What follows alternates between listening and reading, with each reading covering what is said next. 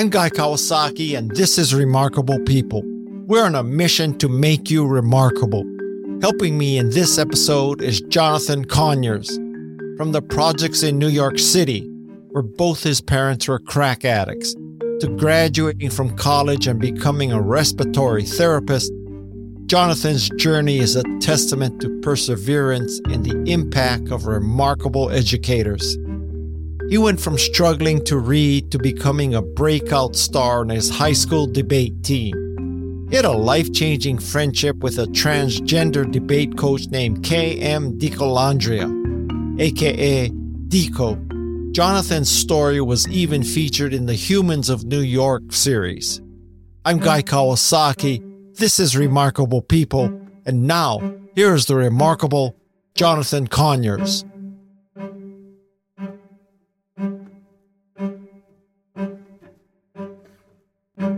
If nothing else, after reading your book, I have a ton of respect for respiratory therapists. I had no idea it's so hard to become a respiratory therapist. So, my hat's off to you for achieving that. Yeah, respiratory is an awesome field. I think technically people still say it's kind of a new field. Nursing has been here forever. Respiratory therapists really came about, I think, maybe I'm wrong here, but I'm thinking around the 1940s. So technically it's a new profession. And fortunately, but unfortunately, COVID really showed what we do. As individuals who manage mechanical ventilators and are responsible for people's airway and to breathe, it was one of those things where the world really relied on us during the COVID pandemic. It's a tough job. It's tons of responsibility to be able to manage somebody's lungs, to put tubes in babies, to put tubes in adults. I know that sounds kind of, but it's a part of our job. And, I remember being at Stony Brook University, a professor telling me to hold my breath, and I held my breath and I couldn't breathe anymore. And he was like, stop. And he was like, what did you think about when you couldn't breathe? And I was like, nothing. He was like, that is the essence of respiratory therapy. It's the idea that when you can't breathe, you can't think about nothing else. So doctors, nurses, nobody can do their job unless we allow our patients to breathe. So one breath at a time. And you got to save your mother's life, right? Yeah, that was a tough experience for me. I've never actually even shared that ever publicly. The people who haven't got the book yet. Yeah, to be able to use my expertise and knowledge to help give her CPR and revive her when she was going through that difficult situation was tough and mentally draining, but it was also a remarkable experience as I think about it, to even have the tools necessary to help her in that difficult situation. So yeah, it's kind of ironic because I wanted to get in medicine because of my mother's diagnosis of multiple sclerosis when I was 9. And I vowed to myself that I will work in medicine, that I will change lives, that I will help people. So I'm sad to say that I haven't found a cure for multiple sclerosis, which I said I would do at 9. I don't think that's ever going to happen throughout my life, but to be able to help my mother in other ways, like for instance, she has COPD and she has asthma, and to be able to understand the lungs in a very detailed way and to give her guidance and advice and to essentially have saved her life in that moment gives me joy of all the studying I did throughout college and in my current life. I majored in psychology. Maybe someday I can help somebody. The brain is very interesting, and it's tough. You can help a lot of people. So how are your parents these days? It was quite the journey reading your book. Yeah, my parents, they're both still alive. I know most viewers haven't read the book, but in the book, I talk a lot about my parents' journey with their addiction. I don't really have a concrete answer yet to say that they're clean or they're not clean. I think it's something they're still battling. It's something they're still trying to figure out. But what I can say is that they are amazing grandparents. They have done better by their grandparents than they have by us. And as they were going through their journey with addiction and as they were figuring out some things in their life, but they are amazing grandparents. They have a lot more stability in their life, and I'm proud of them. I'm proud of them in their journey. I'm proud of them in their efforts to be better people, to be remarkable people. And I'm happy, we have these stereotypes, and especially Black families, that, you don't speak, you don't say, you don't tell what's going on in the household. So for my parents, even in their age, to get rid of that myth and to create a safe space and be vulnerable and allow us to have these conversations, which is essential to our healing and my healing journey and my siblings' healing journey. It says a lot about them and how far they've come. So they're great. We'll be traveling. It'll be one of their first times on the plane next week. I'll be taking them to the Virgin Islands with me. So I'm excited about that, to show them something bigger than the Bronx, New York for once in their life. So there's a whole world out there that they have no idea about, that I'm excited to now get to be able in my life, be able to give them those opportunities and into this new chapter of our lives. It seems when I was reading your book, you were surrounded by a lot of supportive people, a dozen or so, your village. But did anyone ever tell you that you could not succeed and you had to prove them wrong? Yeah, I don't even, how can I explain it? So one of the things that's very important to say, just to give some backstory, is that the reason why I wrote the book was to show two things. It was kind of to show the idea of resilience and why resilience is extremely important. And two was to talk about the idea of a village, the idea of finding people who may not necessarily look like you, who may not necessarily understand what you're going through in this given moment, but who can be guideposts throughout your life. So my village was extremely important. And everybody that was in my village, whether they made the book or not, wasn't always supportive. There were people in my village throughout Stony Brook who gave me the drive when they said, you can't work in medicine, where maybe you should major in English, maybe you should major in history, because you'll be insane to be a teenage dad with a baby on campus and think you're going to do medicine at such a top university. Those were people in my village. Even though those stories didn't make the book, I consider those people part of my village because they help build my confidence. They help build my awareness. They put me in situations of adversity and situations of doubt, which I hope throughout the book, I showed that in those moments I was able to overcome and I was able to step up to any challenge. So there were a lot of moments just being born into the life I was born into, being born to the type of parents I have, being born into the zip codes I was born into. My whole life was a walking idea of you're less than because of the color of my skin, because of the type of stereotypes that came with being a child of two drug addict parents. So yes, throughout my time in Virginia, there was a lot of people who put me to the wayside. The book talks about how I started off in special education where I couldn't read to third grade, and there was so many teachers who was willing to give up on me, who thought I should be a part of the system, who thought I should be another black kid who will be a statistic. So there was a lot of those moments.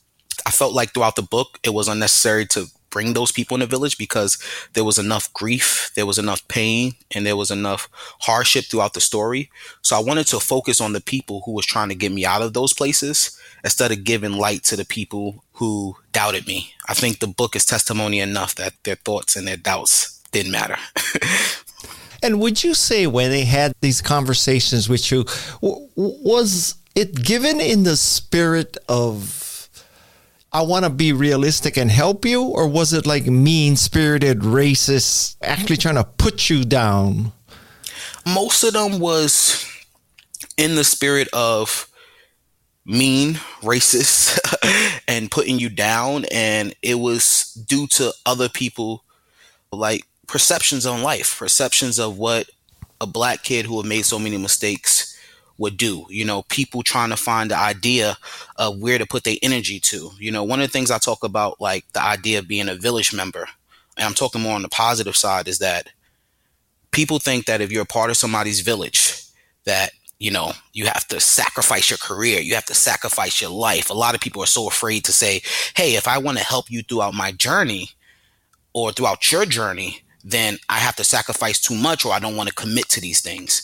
And I hopefully throughout my book, there was a village member who was homeless throughout my book. It was literally a couple of sentences where I talked about the homeless man who taught me how to tie a tie.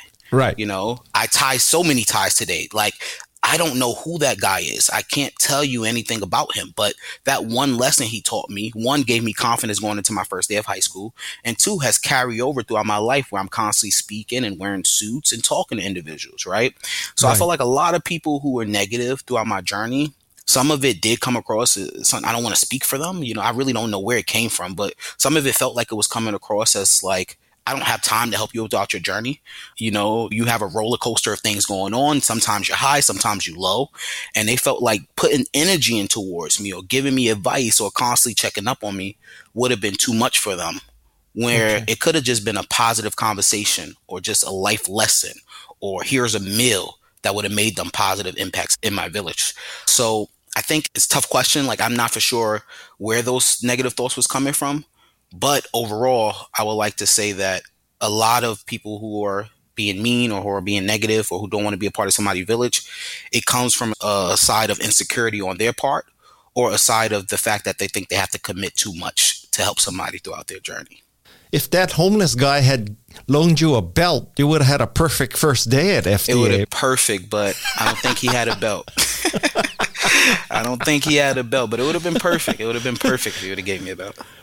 A consistent, huge theme in your book was about college, getting to college, and graduating from college, and how that would be a life-changing life trajectory improvement, et cetera, et cetera.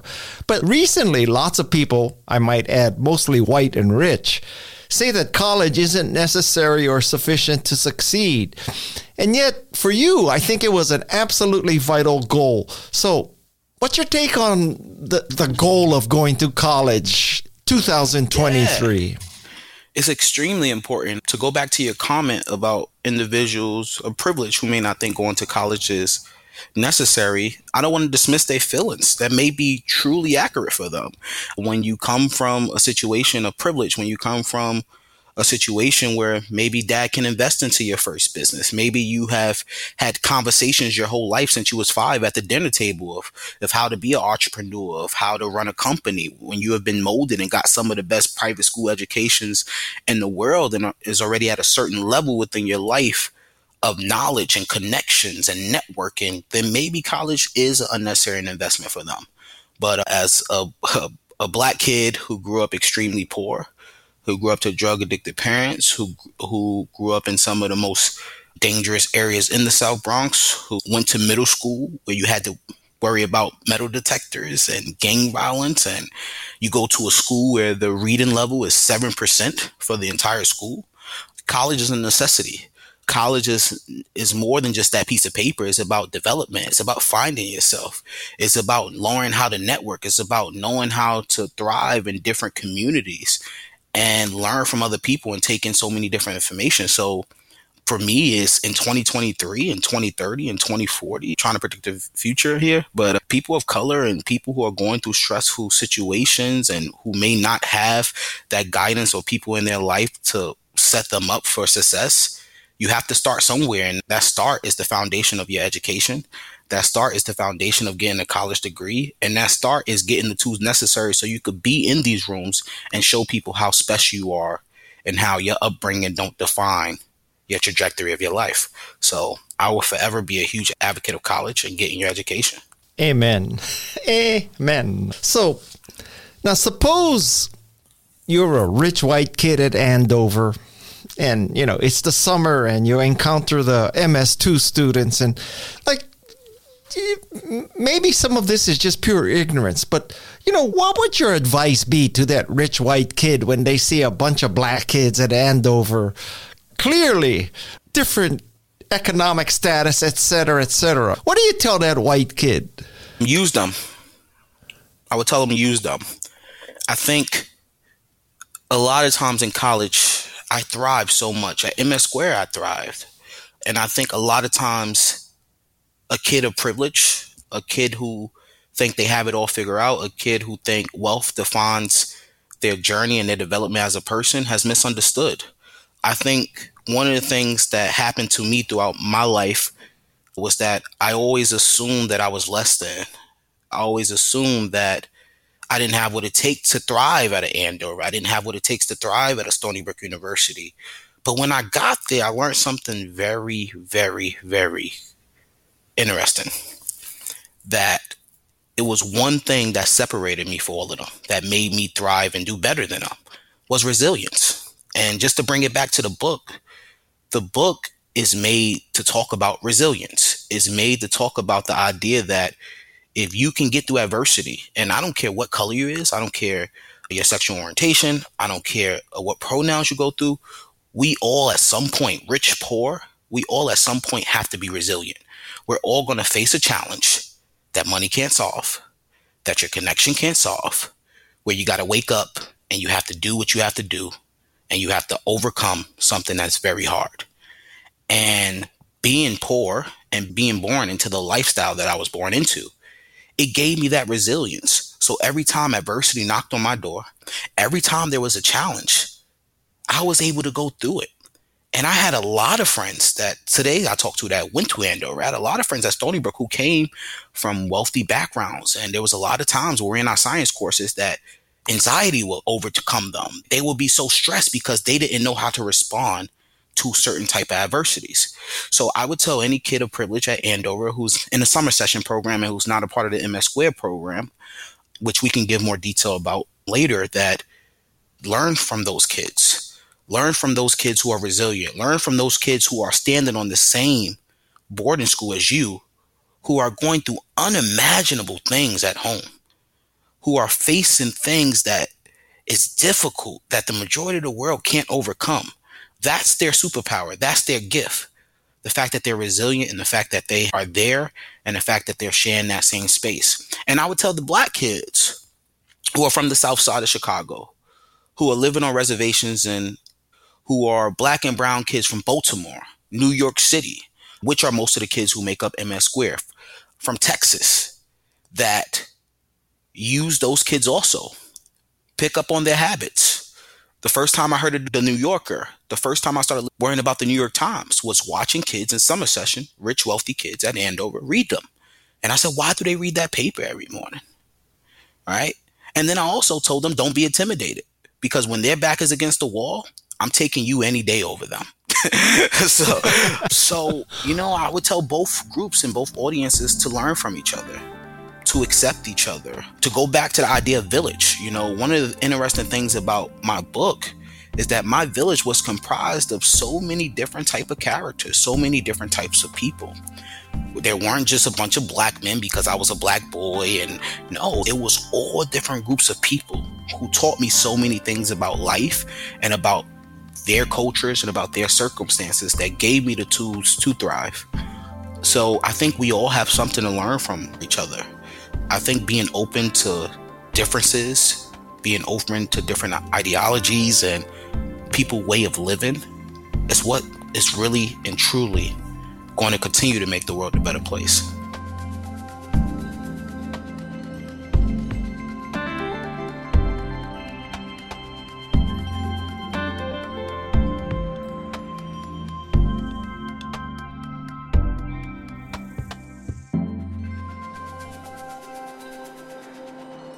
Arguably, you are the world's greatest expert on building a village if you don't inherit a village. So what are your recommendations and tips about how to build a village? Maybe Hillary Clinton can learn a few things from you here.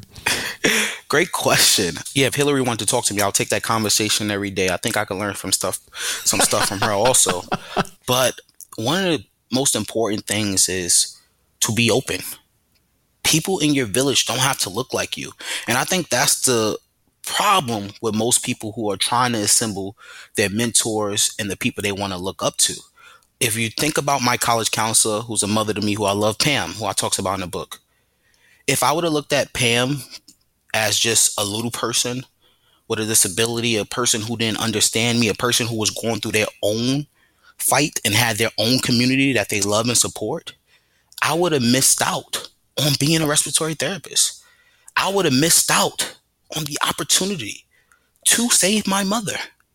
I would have missed out on all of the life lessons this wonderful lady has taught me about how to be a better father, about how to be a better student, about how to balance 20 credits and 2 jobs.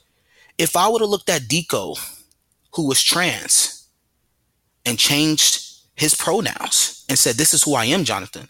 If I would have said, well, I'm Black. I have my own fight. I don't want to know about what's the problems that's going on in your community. I don't want to accept you for who you are because of this ism or this ist or whatever box I'm trying to put somebody in.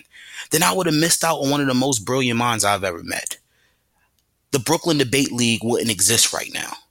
I would have never got to debate at Harvard at the level I debated at. I would never now not be standing side by side with this individual creating speech and debate programs throughout New York City for at-risk kids. right? So there are so many people throughout my journey, especially a lot of people who go through life and say, all right, I like violin. Guy is an awesome surfboarder. What can Guy teach me about anything? All right. I want to work in medicine. Guy is a tech. That's a good question, actually. Yes. Guy is a tech genius. He loves marketing. He's very good at selling himself. What can Guy teach me? Well, Guy can teach you about how to work hard. Guy can teach you about a podcast.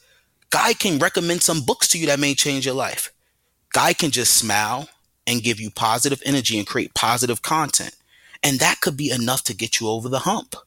One of the things that was so interesting to me when I was just doing my audiobook, and one of the things about my audiobook that I loved so much was that I got to bring characters from the book and we created bonus content. I let them explain their side of how they were interpreting the book and what they did to my life and my true feelings on what they did for my life. And Francisco, who's a character in the book, he comes in, he's like, Jonathan, I know you're amazing. We've been knew that since you were a kid.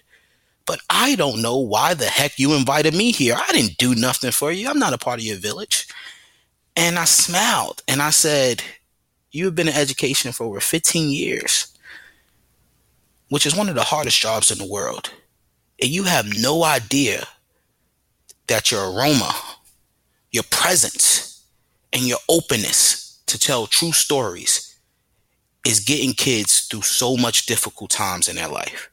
For him to come to me as a black man holding a baby about to enter freshman year of college as a teenage dad and to say, I've done this. I have done that. You will not use your daughter's existence as an excuse. Instead, you will use it as motivation to be the best because all these other kids have time to play. You have a mouth to feed. You have to be the best. There's no what if. This is a necessity for you. That 10 to 20 minute conversation sparked something in me that changed my life. And that made him a part of my village. He didn't buy my kid Pampers. He didn't show up to my door every day at 5:30 in the morning saying, can I babysit her? No, it was a conversation. It was him being vulnerable. It was him saying, this is how I'm feeling. This is what I went through as a single dad on the same college campus that you on. And I did it. And now you can do it. Good luck, kid. Right? Yep. And then that's how you build the village. People, and that's what's important. There are so many people out here who want to do right by people. I know media, I know the news, and everybody's always highlighting all the negativity that's going on in the world. We're constantly trying to be divided in so many ways. My memoir is not just your typical black boy make it out the hood story. It's a story of inclusion. It's a story of coming to action. It's a story of why affirmative action matters. Why the decisions of the Supreme Court is invalid. Why it doesn't work. Why different communities and people of different communities can come together and help save and change lives. It's a book that shows that drug addicts shouldn't be displayed in a certain way, that people who are addicted to drugs still can be caring, still can love their kids, still can define odds and teach about education. It is so much to it. And part of the village is really showing that it is up to you to find people who are willing to support you, no matter what they look like, no matter what they believe in. And it's very important for all of us to dig deep and find our village. Wow. So I also consider you an expert in how to ask and accept help. Yeah. So give us the gospel according to Jonathan about how to ask for and accept help. Closed mouths don't get fed. It's simple. It's just, I've heard that my whole life. Closed mouths don't get fed. Pride is the devil. Pride is the devil. We're so prideful.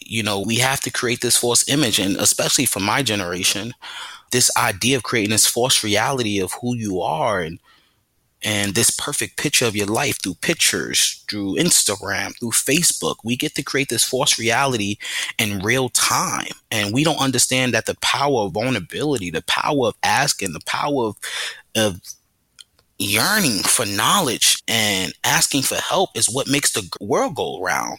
Collaboration is important. Going out there and telling the world of what you need and leaning on your elders and people that are wiser and have lived life longer than you is what's really going to carry you, not to just being successful, but to creating longevity, which should ultimately always be the goal. And that's really what it's about. It's just about being able to say, I need help. Why should we suffer in silence? Why should I hurt myself or hurt my family because of something I made up in my head, or this stigma or this trauma that's not allowing me to escape and scream and say, I need help? There are so many people out there that want to help. I just recently said that there's so many people out there that want to do good. There's so many people out there that's yearning to give back to their communities. And I was blessed to understand that at an early age. And I was blessed to find those people who were willing to do it. And throughout that journey, yes, your pride may be hurt.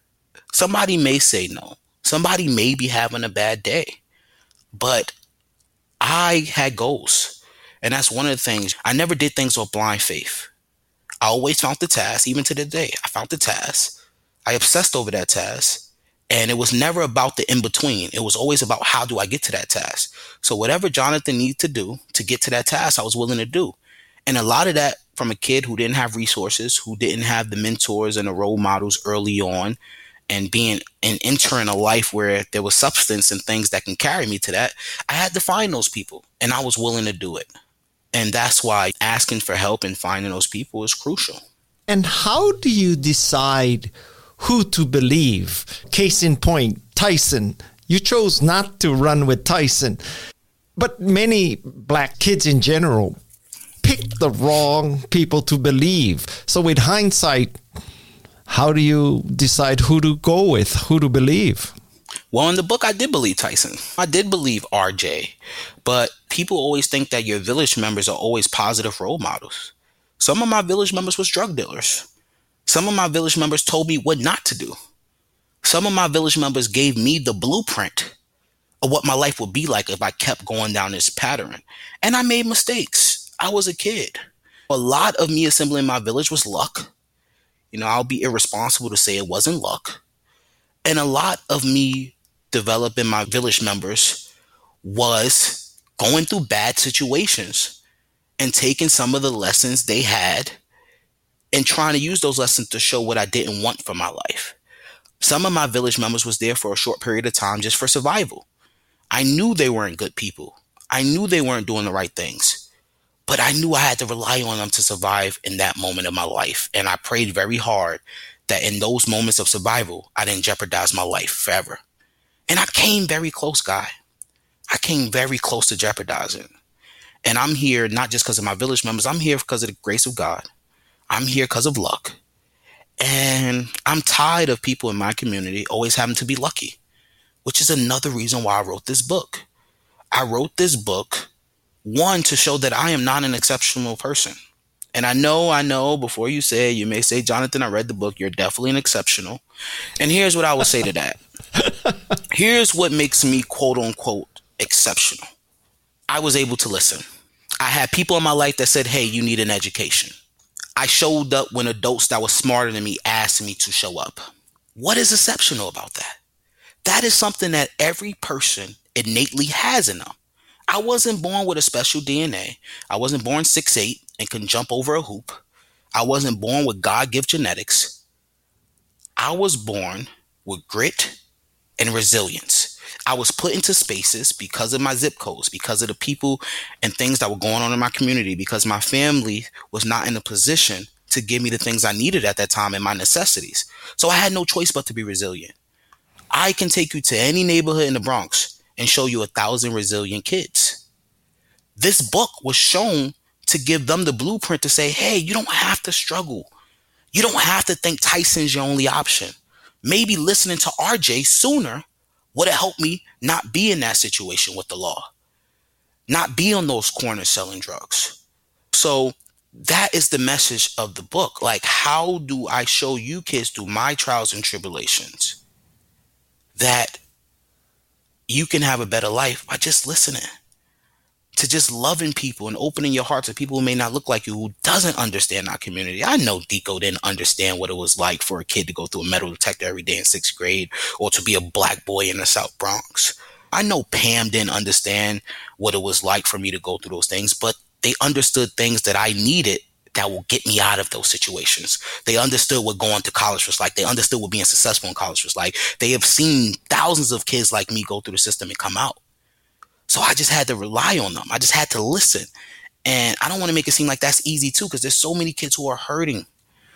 There's so many black and brown kids who are hurting, who need to understand that it's the little things. It's not the big things.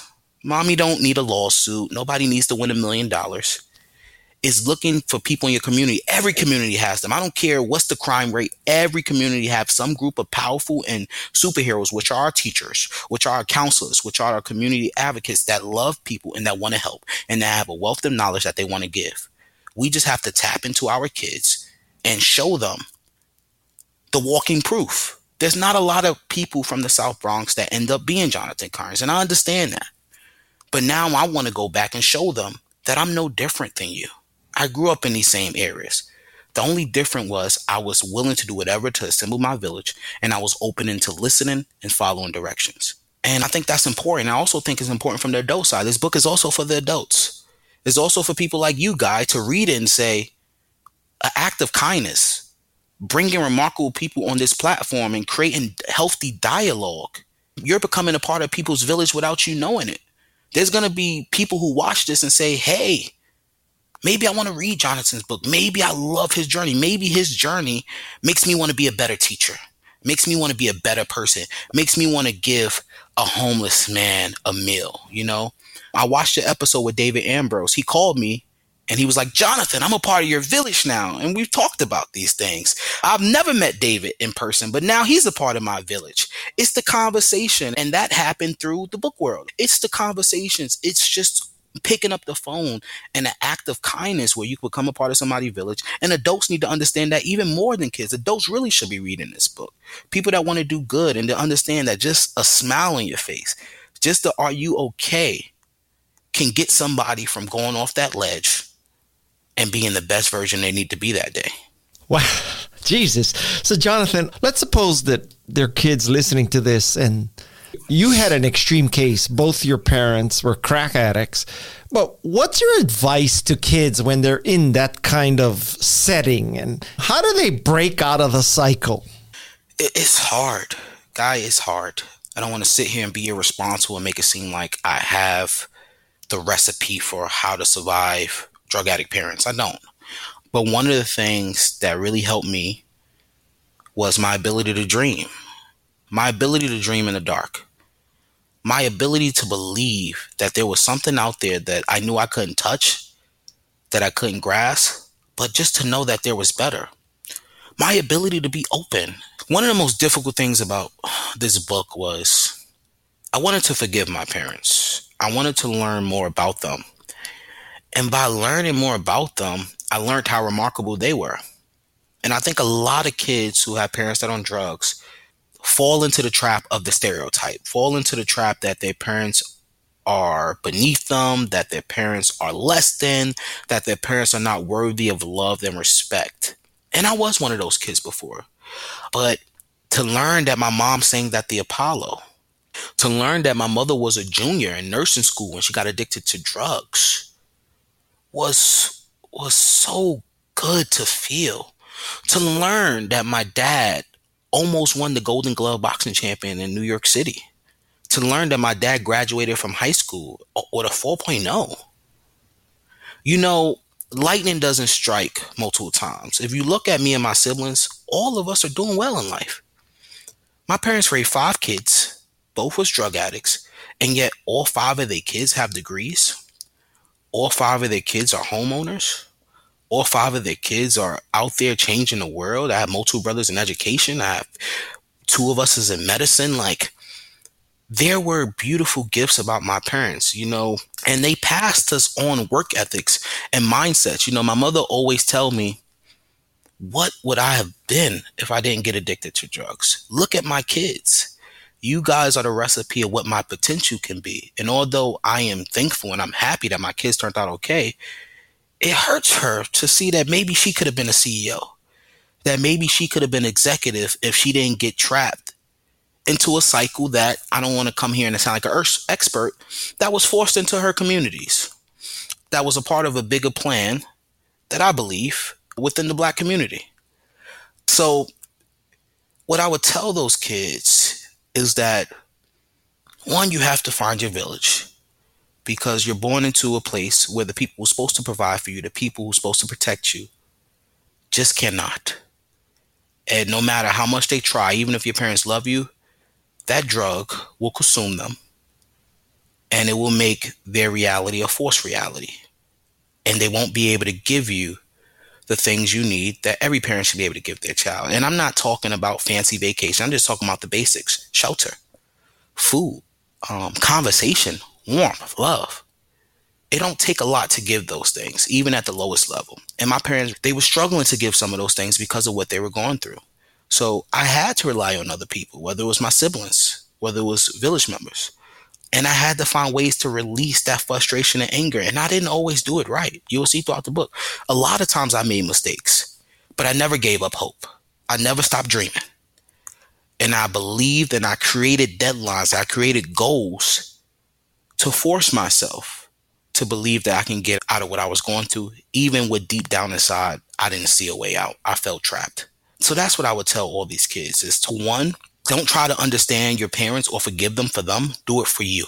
You can't move on. You can't heal. You can't see clearly unless you decide to forgive them and understand them for you. Two, survivors will survive. How do you use education? How do you use teachers? How do you use positive role models? How do you use people that are destroying your community as village members to learn what I should be doing and what I should not be doing? And the book is a blueprint for all of that. And more importantly, it's not really on the kids. It's on the superheroes, which are the teachers, which are the people in the community, which is people who have platforms like yours, which is people who have platforms like me to pick up my book and read it and know what kids are really dealing with. Deco and a lot of people who read my book had no idea of all those things. There's things that I talk about in the book that my mom is going to find out for the first time, that she couldn't believe that she missed because she was so deep into her addiction that she wasn't paying attention to the things her child was doing. And I never had to explain to them that I was going through a lot. They just showed up and was guideposts for me every time I needed them to. And that was more than enough to overcome what I was going through. So it's really not less about what the kids will do, because the kids are going to be kids. They're going to make mistakes. They're going to lash out. It won't be a perfect story. It will be a drop. It will be a climax. It will be all over the place. It's going to be a NASCAR race. And it's up to the adults. It's up to the village members to put it into these kids' heads that they're special. To understand that when they lash out or they don't have a pencil for class today, that may be because they didn't even eat dinner last night. How could they focus on a pencil? To pick up on the social cues. To be willing to give a little bit of yourself to make the world a better place. And I think that's what the true responsibility come from. Not what kids should do, what adults should do to protect these kids. And I'm very fortunate that I had plenty of adults who was willing to protect me and fight for me. Up next on Remarkable People. I think there's a stigma behind this, a stereotype, or we're giving someone something. People still have to earn their spot at these universities. They still have to qualify to even be considered for these universities. What it does is it stops the machine and these individuals from blocking us out, even though we deserve to be there. Become a little more remarkable with each episode of Remarkable People. It's found on Apple Podcasts or wherever you listen to your favorite shows. You're listening to Remarkable People with Guy Kawasaki. Can I ask you what you may consider to be a tasteless question? You can ask me anything. Yeah, you don't have to answer. But with hindsight, and you mentioned David Ambrose, what do you think would have happened if you went into foster care and the government broke up your family? So that's a great question. Me personally, I don't know. I wasn't in the foster care system. I was a foster care child briefly because my brother took me from my parents, which I talk about in the book. But I didn't go through the foster care system. So I don't know what it's like. I've heard stories. I know that it needs tons of work. I know that our nation has a lot to do with foster care rights and making that situation better for kids in that situation. But I don't have no lived experience of it. So I don't know. I don't Okay. know what could have happened to me. I don't know what trauma could have came in my life from that experience. But what I will say, guessing based on the person I am, I probably would have found the best person in the foster care system where I was located. And then I probably would have found the worst person, made them a part of my village, and used them to try to better my life. And I say that and I make that crazy guess because, again, I'm resilient. And people that are resilient are the strongest and most gracious people in the world. And my resilience would have made me survive. I think I could survive anything. That doesn't mean I want to. I'm tired of surviving. I'm waiting for the point of my life when I could just live, when I could just give back, when I could just thrive.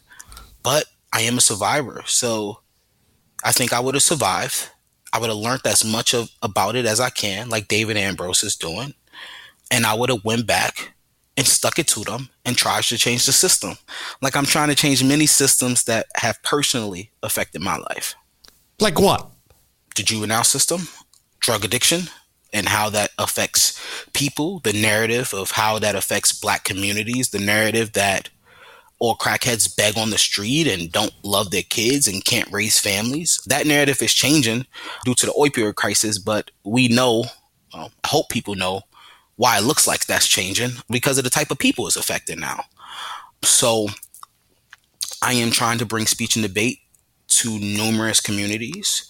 There's a reason why I'm trying to do that. I think having a voice, I think creating safe space for kids, I think kids being able to go into these rooms and have conversations about things that are affecting them, that are hurting their lives, being able to freely express yourself when you're going through a lot is important.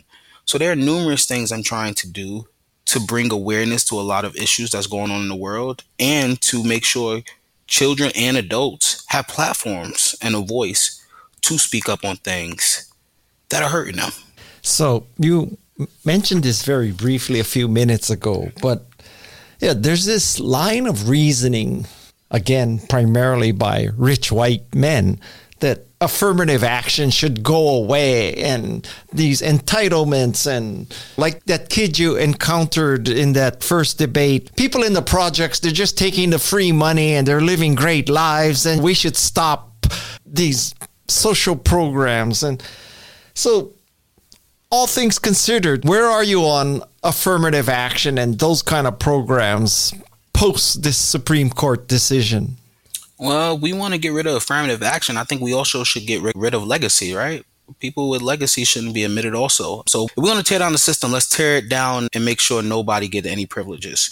And also, too, affirmative action, yeah, maybe I was a product of it. Maybe I got into, matter of fact, no, let me take that back. I was a product of it, Maybe I did get into college because of affirmative action, but I had to earn my spot there.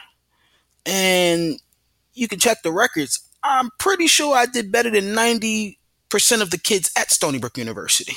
None of those grades was handed to me. I not only did it with one of the hardest majors, I did it as a father. I did it working 2 jobs continuously throughout 4 years. And I finished on 4 years with a major and a minor. And I just didn't finish. I excelled. So affirmative action, it's not giving anybody anything. It's just stopping these individuals from being prejudiced and blocking the door and being gatesmen from letting us into these universities. And even with affirmative action, how many percentage of Black and brown people are really at these universities? The margin is still so wide. We still have a lot of diversity issues in a lot of these Ivy League schools and a lot of these institutions. And it doesn't benefit the counterpart.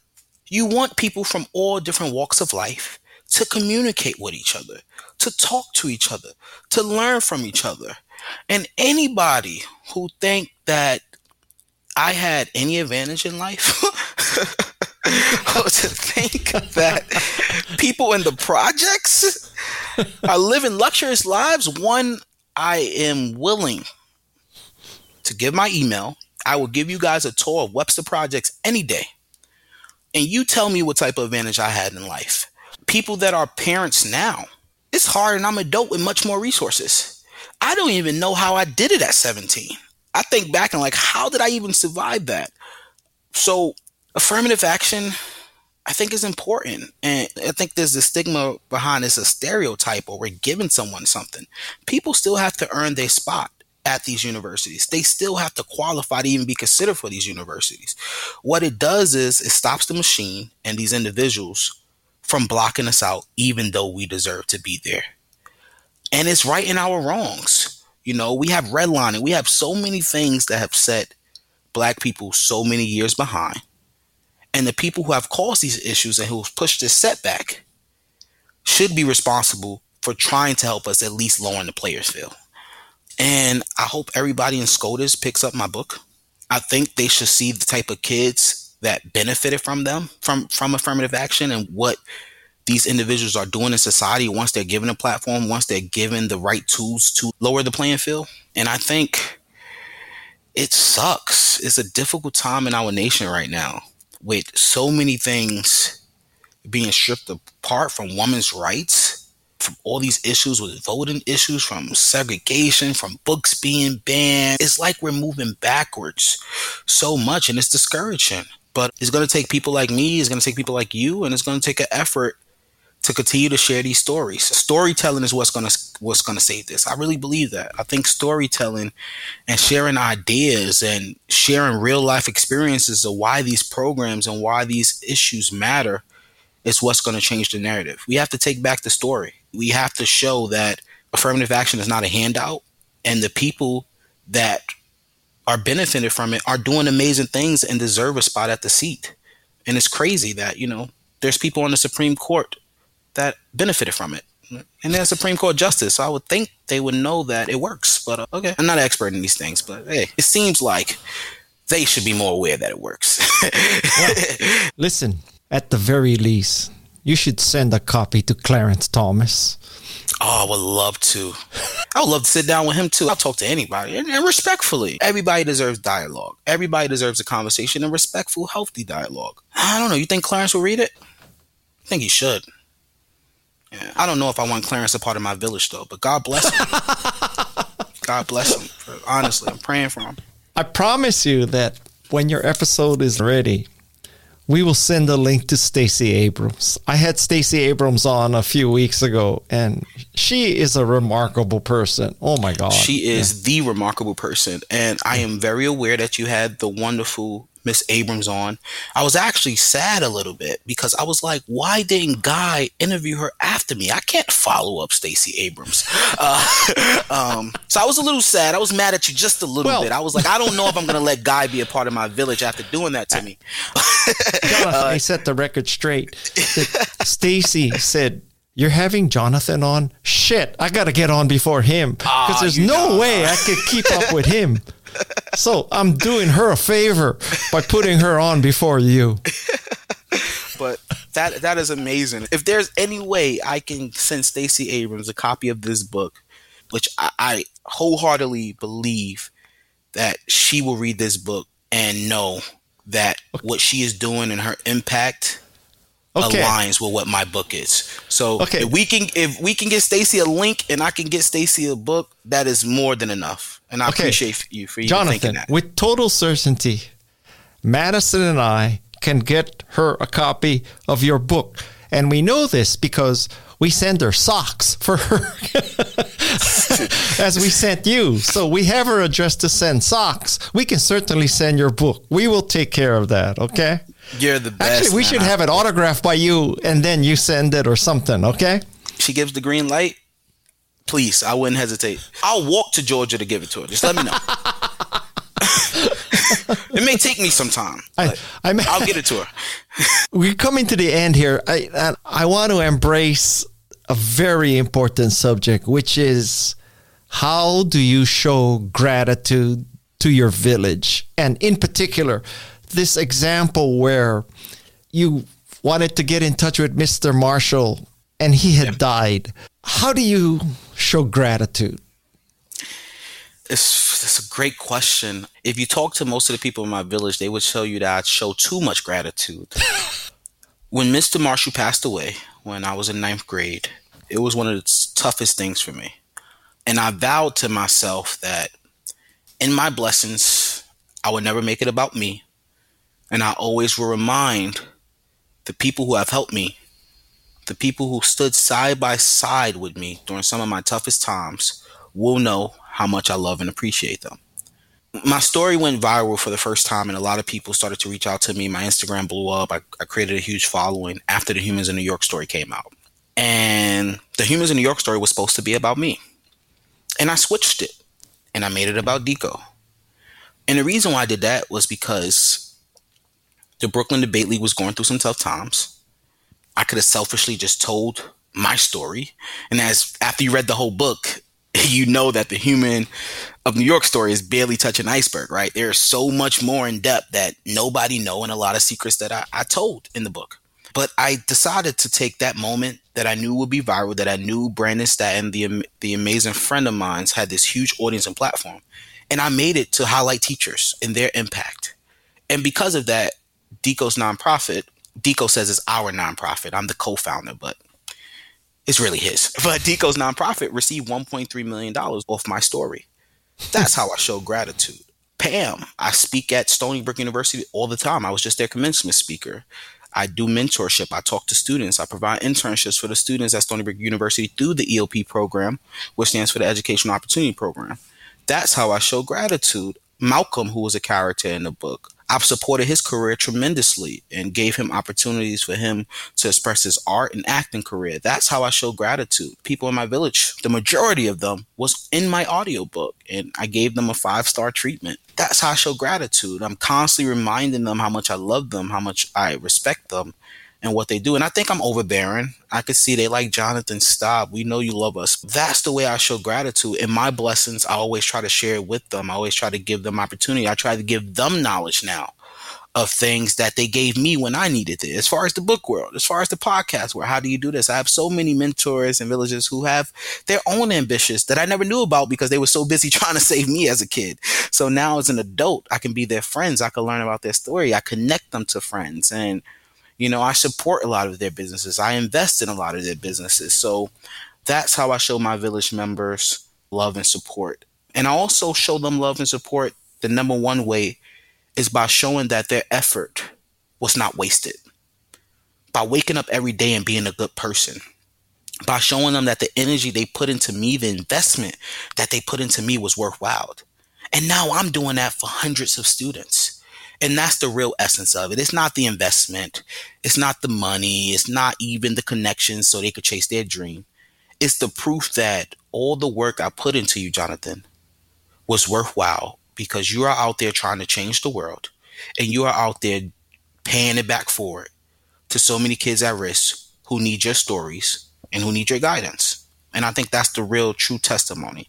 So even though I never got to tell Mr. Marshall, I never got to tell Dr. Hodge I love them and I appreciate them, and all the yelling I did at them, it took a little while, but I understand now why they did the things they did. I hope they're looking down at me and saying, boy, all those fights with that young hard-headed kid was worth it. And I pray that I'm living a good life and a righteous life for them. Wow. That's a great way to end this podcast. But I have one or two more questions. Hey, Guy, you can ask me 4 more. Come on. We're having a good time. You don't got to end it.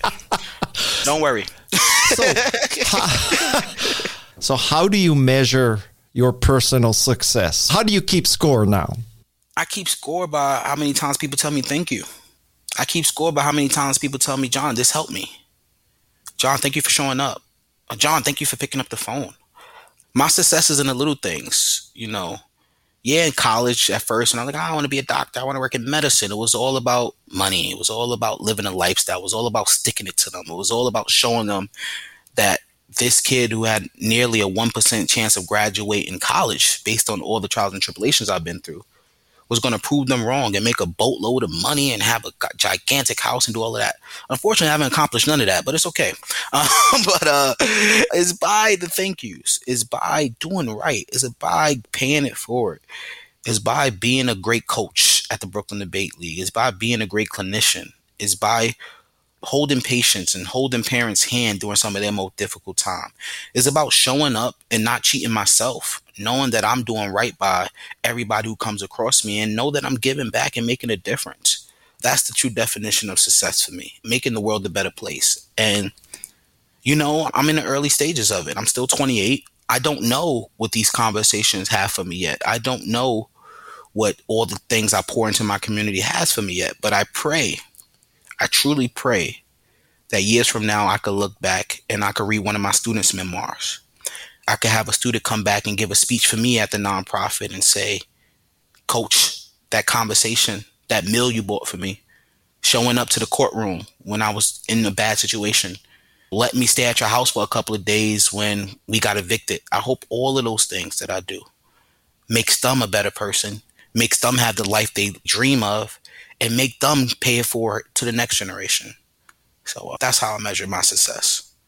And right now, I'm feeling very successful at all the kids and all the amazing people I get to help.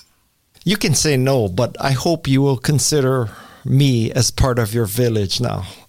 Guy, you're definitely a part of my village. And yes, I appreciate you for giving me the platform. I appreciate you for even creating a platform, and a positive platform. I love a lot of crazy podcasts. Some of them are messy, but I love a lot of good ones too, where I can learn something from it, where the dialogue is powerful, where the conversation means something, and your podcast is definitely doing it. And I hope my podcast can get to where yours is at one day. So thank you. And thank you for even thinking about me. I don't think I'll ever be able to surf like you, but maybe I could do podcasts like you. Okay. I have one last request. Do you know who Garrett McNamara is? No, I do not. He had a series called 100 Foot Wave. He surfs 100-foot waves in Nazaré in Portugal. He's maybe the greatest big wave surfer. And I asked him in his episode if he would someday tow me out at Nazaré and let me catch a wave at Nazaré.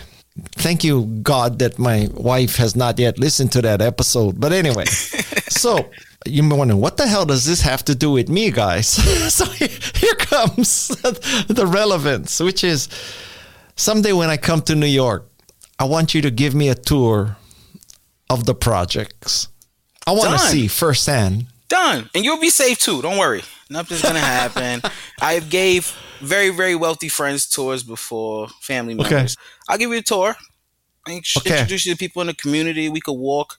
And it's cool. And another thing is too, they call it the Joker stairs now. So remember the stairs where the Joker is dancing down those long stairs? Yeah.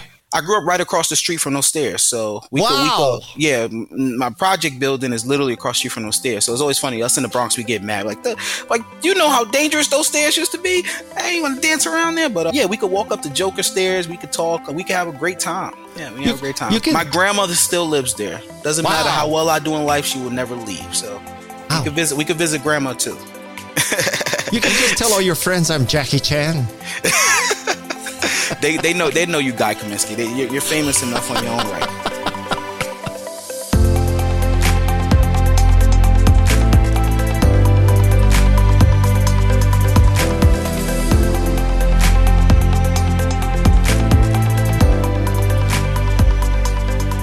Now we are cutting to a recording of a phone conversation that I had with Deco. And I expected this to be a 5-10 minute conversation about Jonathan, but we got deeper and deeper. So I hope you enjoy what I intended to become a gray bar actually became an interview in and of itself. Here's Deco. I interviewed Jonathan for my podcast, which is called Remarkable People. It struck me that truly you are a remarkable person. So I just wanted to have a conversation with you too. Well, that's very kind of you. Thank you. It's obvious. And I happen to believe that as a profession, teachers are pretty much always remarkable. I have had great teachers in my life. So I want to express appreciation for you and all teachers, really, to start off. Thanks, Guy. Your story is so interesting, and I obviously read it from Jonathan's side, but maybe you can tell me your side of how this kid is, showing up in your debate club as a freshman, and most of the people in the room are sophomores, juniors, and seniors. So can you just relay that story to us? I certainly can. Would you like me to give a little the backstory of how I ended up in that room? Oh, yeah, absolutely. Jonathan. Okay. So all four of my grandparents were immigrants to this country, and my parents both went to the local high school. And then my dad became a construction worker because my grandfather, his father, told him, you have to work with your hands. That's reliable work. And my dad ended up being on the construction team that built my high school. And I went to Stuyvesant High School, which is one of the specialized high schools in New York City. You have to test to get into. And when I was there, it was a transformative experience. It's a phenomenal school and really great teachers and kids. But the really transformational part for me was being a member of the speech and debate team. And that became even more important after September 11th, because my high school was located a couple blocks away from the Twin Towers. And I was 16 at the time, and I was there. And we saw the buildings on fire. I remember friends standing at the window and pointing and telling me that they could see people jump. I don't remember if I looked. I do remember running for my life. I remember thinking I was going to die. And I remember in the months afterwards suffering from what I now recognize as symptoms of PTSD. And the only place that I really had to process what happened and how I felt about it was speech and debate. And at those tournaments where I was showing up and talking about current events and real world topics and talking to my peers and also talking to adults who were judging those tournaments, it was my space to process this traumatic thing that had happened to me and to talk about why it mattered and to start to make meaning out of it. 2 years later, I went to college. I was the first in my family to go to a four-year college. And much to my surprise, I got accepted to Yale University, where I studied philosophy and had 4 great years there, mostly learning how to take care of myself and recover from PTSD through the help of some very compassionate and wonderful teachers and friends that took care of me. And by the time I was about to graduate, I wasn't sure what to do next. And when I looked at all the things in my life that I'd enjoyed, the common denominator was being around kids. I'd been tutoring every summer and during the school year, and I loved teaching other people. So I was a freshman counselor. I was working with younger students. And so I joined Teach for America. My placement school was Frederick Douglass Academy, and that's where I met Jonathan. From the first year at FDA, the principal told me that every teacher had to run a club. And he asked me what sports I had played, and I told him rugby, and he said, great, you're going to be our lacrosse coach. And I was like, sir, I don't know how to play lacrosse. He's like, whatever. It's a violence. It's the same thing, just with sticks. You just hit each other. And I was like, Dr. Hodge, look, let me start your debate team. And I did. And we were a motley crew for a while that we didn't have a classroom. We were meeting in the culinary arts room. There was no budget. We were selling chocolate bars and Gatorades. I was lugging in from Brooklyn to Harlem on the subway every day in some rolly suitcases. But I remember by the time I met Jonathan, I think I was a third-year teacher there, and we had a team at that point. We had a captain of the team, and we had been to Yale and Harvard and a lot of local tournaments, but also some national circuit tournaments. And Dr. Hodge, because he saw that it was a successful program, gave me the chance to grow it by building classes into my schedule that were just for debate. So in addition to teaching Latin, which is what I primarily taught at the school, I got a couple of debate electives. And most of the kids who signed up for my debate electives were seniors, because seniors have the elective blocks in their schedule, and that made sense. Most of them were seniors. Some of them were on the team. Some of them weren't. Okay. But one day, this freshman shows up at my door, and he goes, it's my lunch period. Can I just sit in on your class? And I remember being a little stunned because this is a high school, right? Kids don't audit classes during high school, during their lunch periods. I was like, what are you talking about? But sure, you could definitely sit in on my class. Here's a chair, have a seat. And I wasn't sure what to expect. Maybe he was just going to sit there and be quiet. Or it wasn't like he was taken for a grade or anything. But immediately, this kid started speaking up and blowing everybody away. And he was holding his own with these seniors. And it was not an easy class. We were they were reading Immanuel Kant, right? Like we're learning about deontology and consequentialism and John Rawls and the Veil of Ignorance. And I have them reading Professor Michael Sandel over at Harvard teaches a course on ethics, and he wrote a book called Justice, What's the Right Thing to Do? So I have them reading Michael Sandel's book. We're listening to the lecture series and watching it in class. It's a very rigorous class where that is not like just a passive thing you could sit through it. But Jonathan, he's doing all the readings. He's coming to every class. He's writing the papers. He's participating all the time. And I say to him, you got to join the debate team, man. Like, you are so good at this.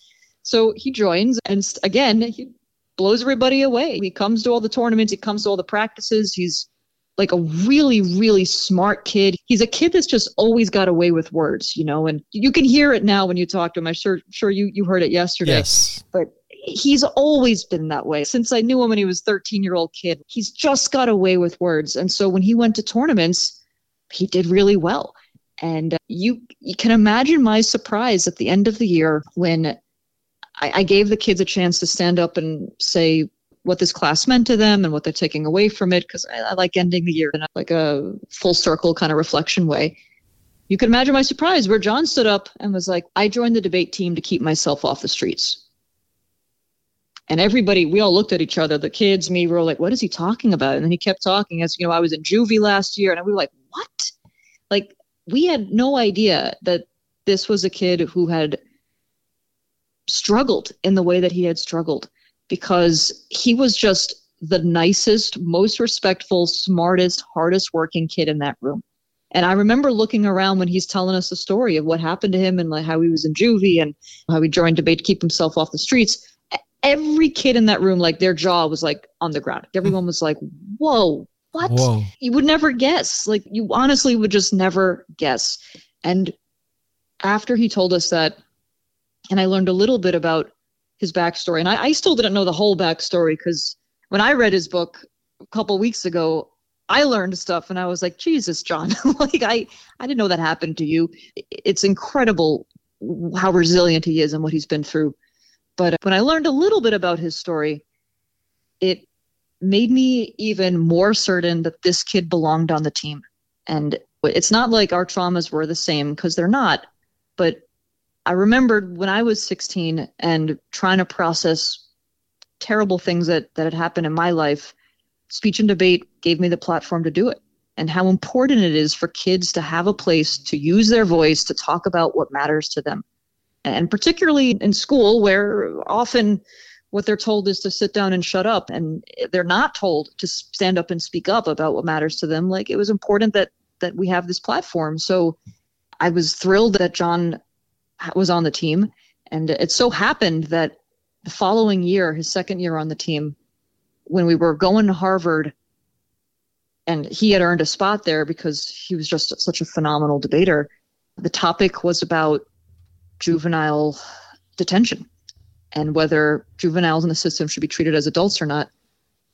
I remember pulling him aside before the tournament started, and I said, John, there's going to be 400 debaters from around the country here, and they're going to be the top debaters from the nation. But let me tell you, I guarantee you, you are going to be the only one who has ever experienced the juvenile detention system out of all 400 of them. So when you go into those spaces, I want you to remember that what you have to say really matters, because you get this in a way that nobody else does. It's really special for me and for him to have that particular opportunity at that tournament to speak up about this thing that had been so traumatic for him as a kid. And then the irony is that when he lost that last round, the judge says it was because he used too much of his experience in his debate. Yeah, and that's something that unfortunately I have seen over and over and over again with many of my students in speech and debate.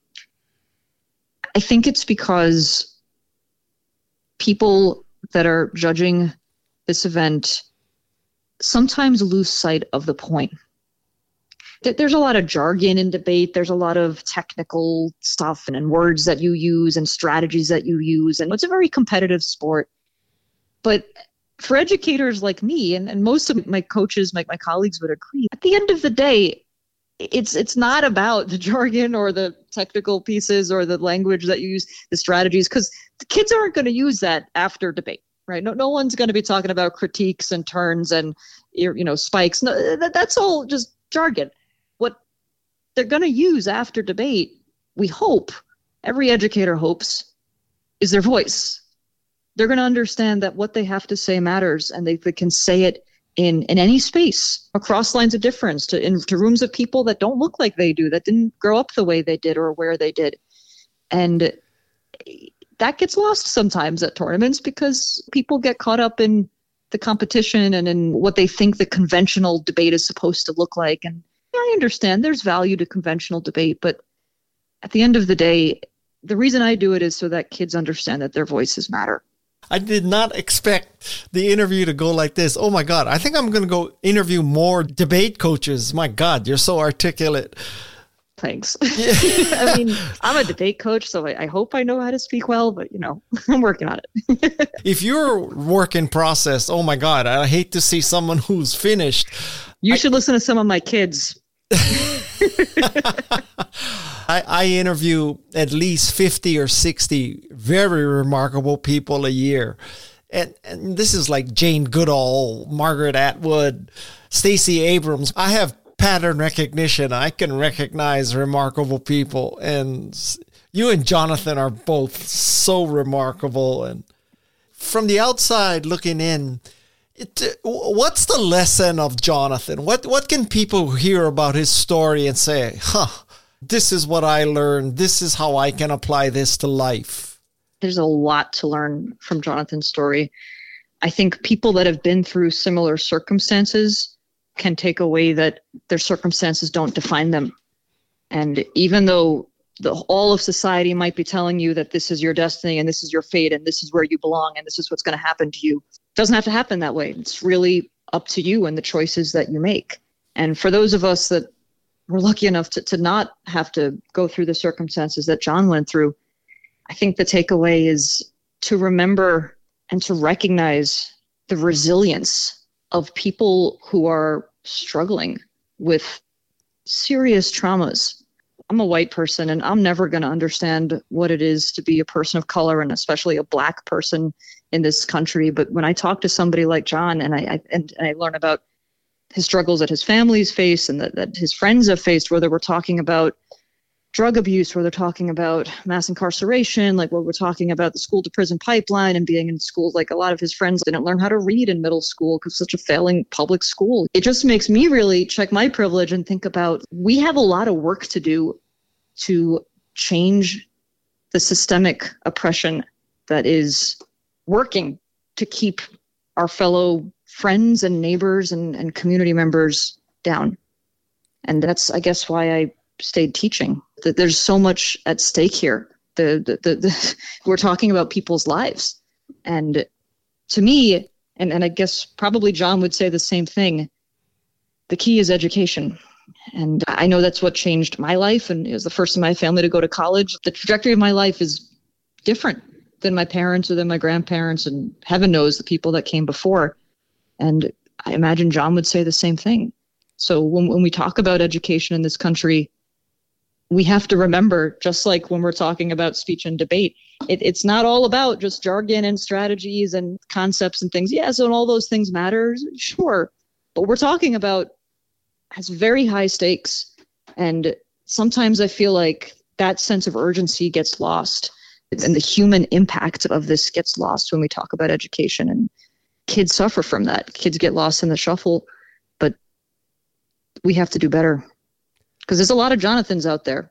I've met a lot of Jonathans in my 15 years in the classroom, and they deserve better. And how do you react when you hear people, primarily white, male, privileged, who say we should go to a skills-based perspective and the college degree per se is not necessary or sufficient? You can interpret that as, yes, it's a better way of looking at the whole person. Or you can say, it's only because you're white and rich, you can say you don't need college. If you're Black and poor, you do need college just to break the barrier.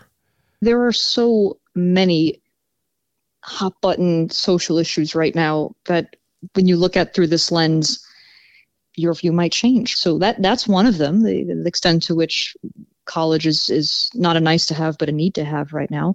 Another is, speaking of college, look at what happened just last week with the Supreme Court's decision about affirmative action. What about meritocracies? And like I said before, I went to Stuyvesant, and my brother went to Stuyvesant, my other brother went to Bronx Science. My siblings are products of the New York City public school system and the specialized public school system.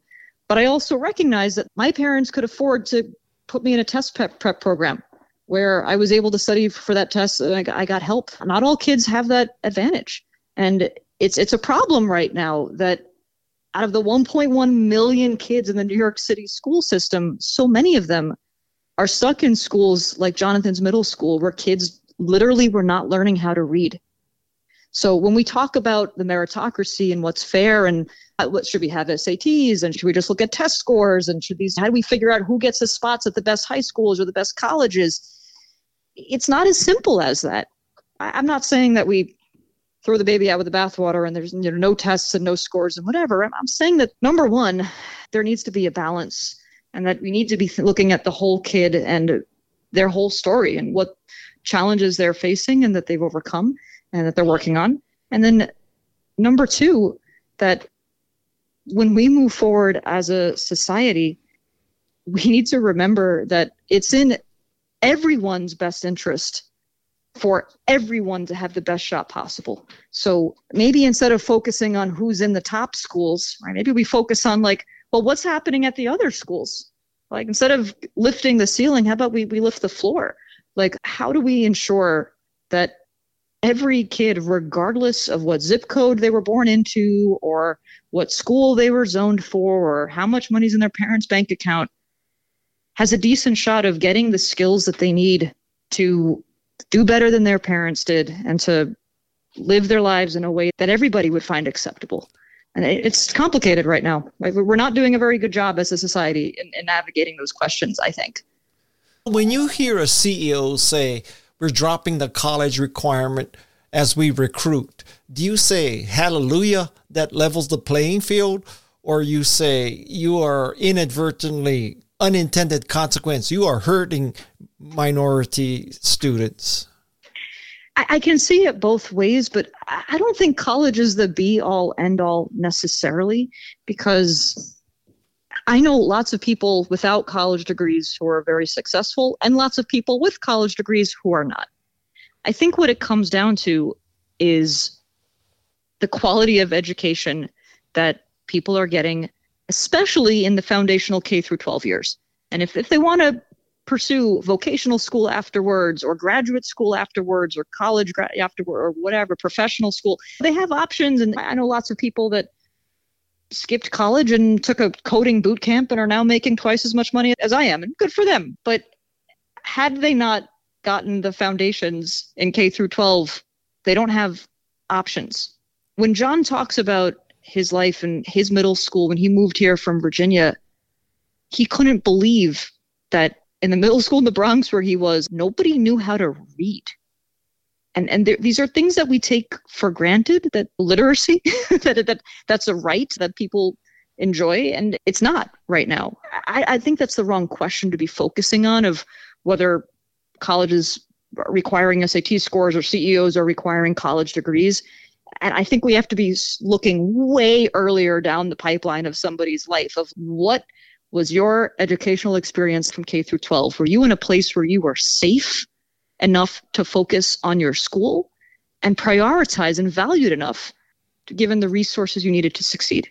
John probably told you the reason that he came into my debate class at FDA during his lunch period was not because he was curious about philosophy. It's because he wasn't safe in the cafeteria because there were rival gang members there that could have hurt him, right? Kids can't focus on learning if they're worried about being safe. This is just Maslow's hierarchy of needs, right? The bottom line, fundamental.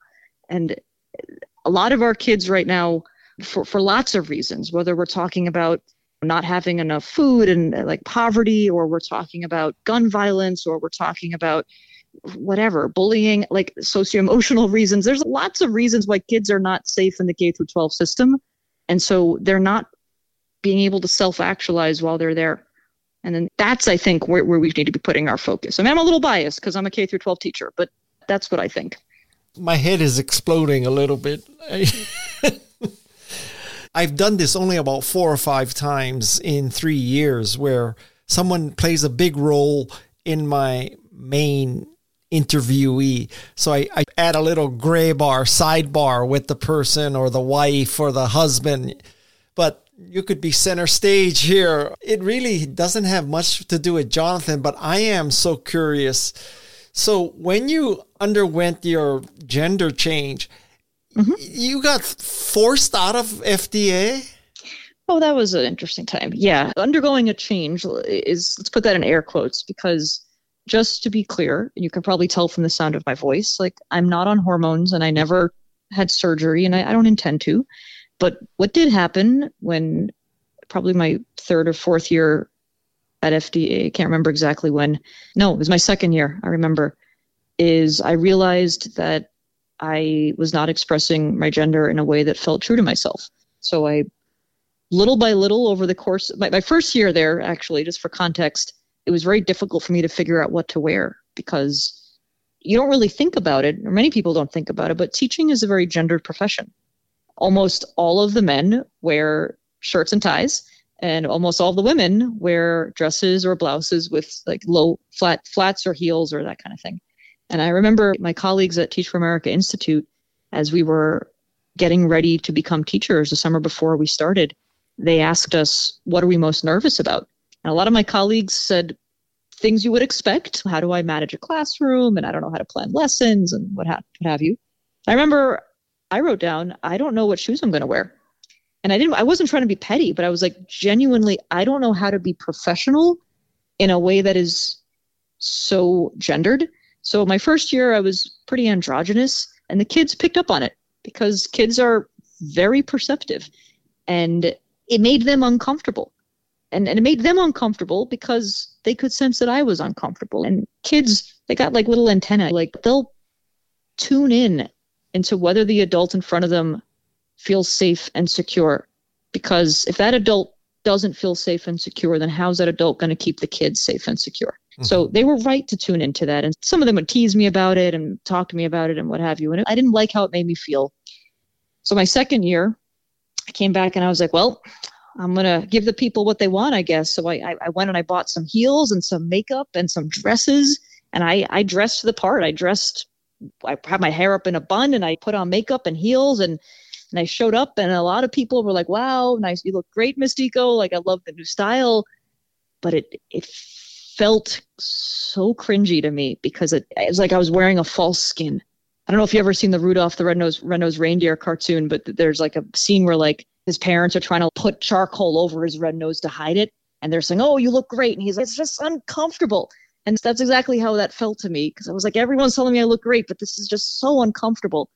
So over the course of that year, pretty much one article of clothing at a time, I made a 180 from wearing dresses and heels and makeup to wearing suits and ties and having short hair. And that's when I really started to feel more secure as a teacher because, again, kids can pick up if you feel safe and confident, and they know that you can keep them feeling safe, so they feel confident. And some people were totally fine with that. And my students, for instance, like they were great. And some people were not. I had some staff members make some comments directly to me. Some make comments about me. And when students came up to me, and now that I was expressing this way, that the students understood that I was queer, queer students came up to me and said, we want to start a gay-straight alliance because we need one here. And I recognize nobody calls it a GSA anymore, but this was 2008. So it was a while ago. We called them GSAs back then. I know they're more inclusive now, but okay. And I went to the principal and I asked if, can I set up this GSA? And he told me, if you set that GSA up in this school, you will be out by June. Those were his words. You'll out by June. And we set it up anyway. We just did it secretly and pretended it was a different club. And genuinely, like, I put up like fake flyers and had like fake pamphlets. I was like, if anybody walks in, we're just going to quickly pretend we're talking about this other thing. It was silly now that I think of it, but we did what we had to do to give kids a space to talk. And that worked for a while, but it still was just really hard. It was hard to be in a space where there were adults saying homophobic things. There were administrators saying homophobic things. There were some kids that I didn't know. My students were great, but kids that didn't know me would see me, and I guess I confused them. So some of them would say homophobic things. And eventually where I landed was I needed to leave. And it was really hard leaving my students and especially my debaters behind, but I had to go. When you say the person said you'd be gone by June, is that Mr. Lodge? Is it Dr. Hodge? Dr. Hodge? So Dr. Hodge said that? He did. And I have a tremendous amount of respect for Dr. Hodge, who ran that school like a tight ship. He dedicated his whole life to those students. The way I read the conversation was, I don't think he meant, I personally don't like gay people and I will fire you. I think what he meant was, the school is not ready for that. If you try to make that happen, it's not going to go well for you. That's how I read that conversation. But it was little consolation to a 23-year-old on my first job. And I was like, that's not really what I wanted my boss to say, but okay. And can that still happen today? At the school that I went to afterwards, some similar stuff happened, and it's part of the reason why I left there. So yes, I would say that stuff like that can still happen today. Legally, it's not supposed to, but I've had a number of colleagues who in just the last couple of years experienced some tremendously homophobic and transphobic things at the hands of their peers or sometimes even their supervisors and administrators. And that's here in New York City. So it should not be happening. It is not legal that it is happening. But yes, it absolutely can and does still happen today. And that's to the adults who have the power in the building. If that's happening to adults, imagine what's happening to kids. Because at FDA, as hard as it was for me, it was way harder for the queer students. Some of them were pulled into the assistant principal's office and they called the parents and outed them to their parents in front of them on the phone. Some of them were yelled at for holding hands, boys holding hands with boys or girls with girls, yelled at in front of the class in the hallway. What are you doing? That's disgusting. Like, it's terrible what happens to queer kids. So I don't want you to feel so bad for me. At least I was as a grown-up. Like, it wasn't great, but I was okay. But bullying towards queer kids absolutely still happens today. You're talking about New York, right? Imagine Florida or Texas. Yeah, exactly. Yeah. Wow. It's a lot better than it was. And when I'm sure it's a lot better from when I remember. And even when I can't remember, I'm sure it was even a lot worse before my time. But it's still unacceptable, the level of homophobia and transphobia that kids and adults are experiencing in our schools. Okay. I've taken up 34 minutes and 5 seconds of your time. I thought I was going to take up 10 minutes of your time, but sorry, Guy. No, I'm not. This has been remarkable conversation. It's blown me away, taken me totally by surprise. Listen, who am I to thank you or anything? I don't know you. You don't know me. I'm not in New York. It's not like you're impacting my life or I can impact your life. But you are making the universe a better place, Deco. There's no Guy. question. I will end with the way you started, which is it's not just me. And this is what teachers sign up for.